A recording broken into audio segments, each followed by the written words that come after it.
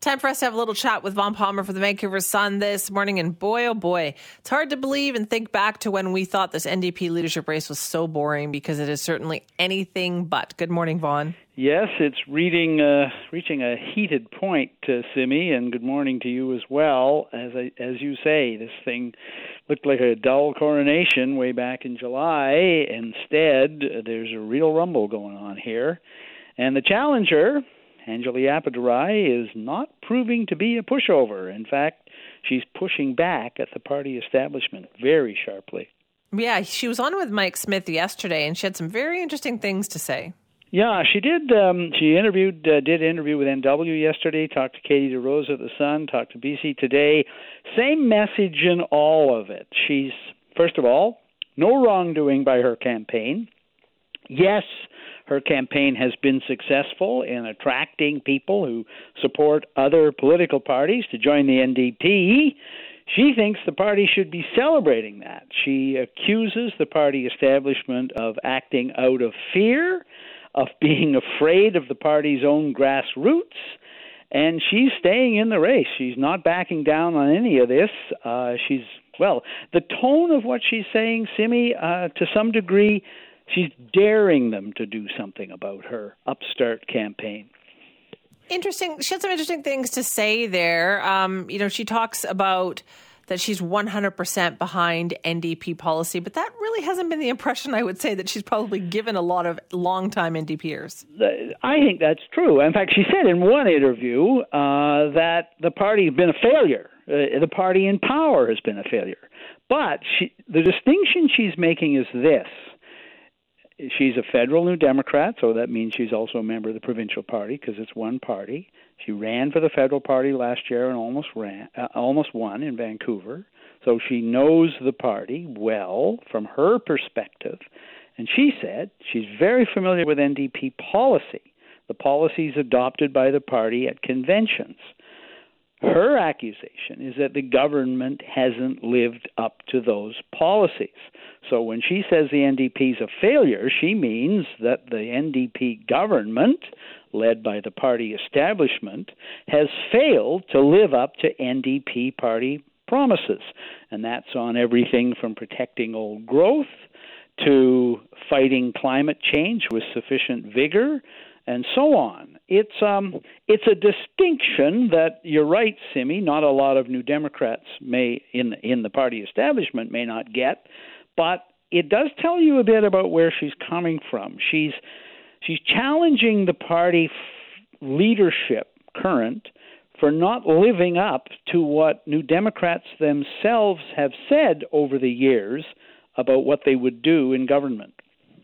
Yeah, so interesting, a lot of these comments there. She actually was mocking them, too, about the type of language they were using. She does have one good laugh line, and that is this line that the NDP establishment has been circulating, that this is a hostile takeover by members of the Green Party, that members of the Green Party, including executives and former candidates and all of that, are giving up their Green memberships and joining the NDP to take over the party.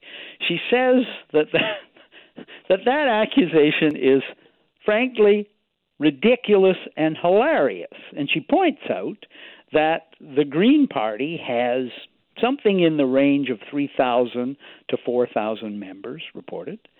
And the NDP, before the current leadership race started, had in the range of 11,000. So she says, the New Democrats are out there, the establishment, saying that the party is going to be taken over by a party that has, they have three or four times as many members in the NDP as the Green Party.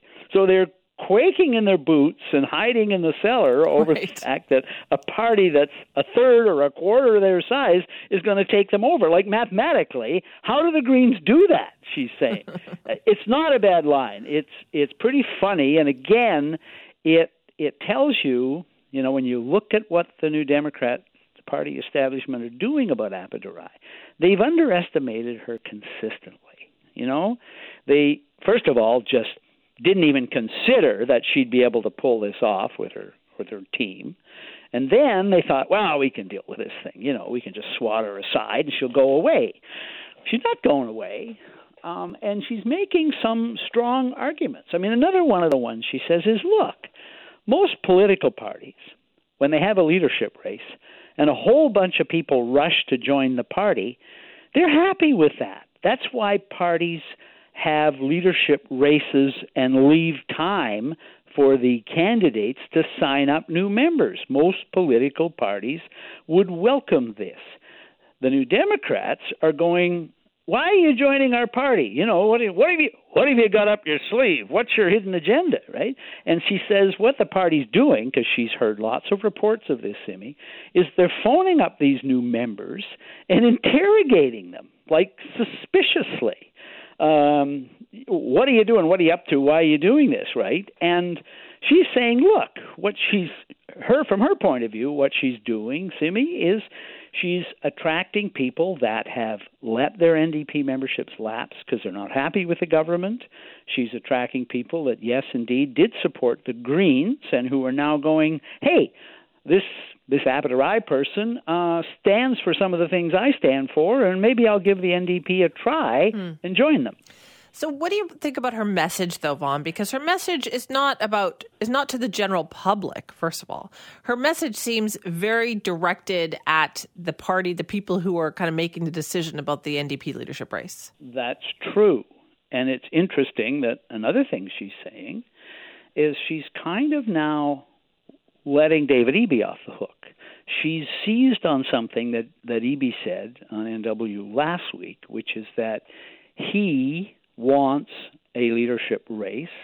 And when he was asked point blank, do you think they should disallow Apatow, he said, well, then there wouldn't be a leadership race because she's the only other candidate. So she's saying, I agree with Dave, there should be a genuine leadership race and a genuine debate. So you're right, Simi. What she's doing is she's pointing fingers at the party headquarters, in effect. Right. Party leadership, and at the back rooms where much intrigue is going on to put pressure on the party leadership and party headquarters and the party executive to disallow the Apatow candidacy. She's looking at, and to that extent, she's looking at the public. She's saying, look at what the NDP is doing here. The old guard is afraid of change, afraid of all these newcomers that are joining the party, and they're trying to manipulate the system to deny me, Apatow, or my supporters a chance to run. This is very, very damaging to the NDP in that sense because it tells the public there's something pretty suspicious going on here in the back rooms of the governing party. Yeah, exactly. Okay, so more on that front, but also can we talk quickly about the flu vaccine here too? Yes. Because, boy, I've heard, this is like the first time I've heard such discussion and really kind of controversy about the offering of the flu vaccine. Well, the government's messaging on this is very confusing, and I'll just seize on one example because it affects me, and that is seniors and the flu vaccine. So the press release we got yesterday says that the government is offering all seniors an enhanced flu vaccine for free. That's what it says in the press release. So I went, I'm getting the enhanced flu vaccine for free. My wife, Dale, who reads things more carefully than I do, thankfully she proofreads my column, says, no, you didn't read the fine print. And she's right. You go down to the fine print of the press release. This is like on page 4 of a health ministry press release. And what it says is the free vaccine is a trivalent high-dose free vaccine. Trivalent, it's tailored for 3 strains of the flu. That's the free one. But the top-of-the-line vaccine, quadrivalent, as in 4 strains of the flu, that one is only being offered to people in long-term care, First Nations communities, the high-risk people. So once again, Simi, we see you can't believe the first thing the health ministry tells you about anything.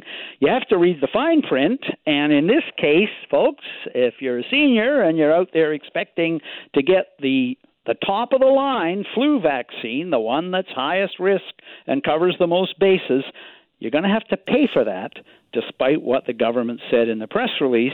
That is, you'll pay for it unless you're in that smaller group that's entitled to it for free. Also, even that smaller group, Vaughn, I know there's been a real rush from people who want to get that flu vaccine, and they're finding the supply is limited and they're missing out sometimes. Yeah, no, look, this government has told us so many times I've forgotten it, how open and transparent and fantastic and wonderful they are.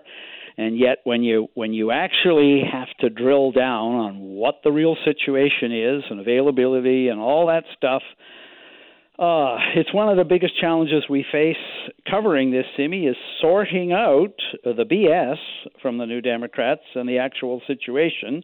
It's another example of the health ministry failing to live up to its own advertising. That it tells you what's going on. Don't believe the early part of the press release. Read the fine print. Always read the fine print. Vaughn, thank you. Bye-bye, Simi. Vaughn Palmer there from the Vancouver Sun. If you want to weigh in, if you had luck getting the flu vaccine, the one that you wanted, let me know. Simi at cknw.com.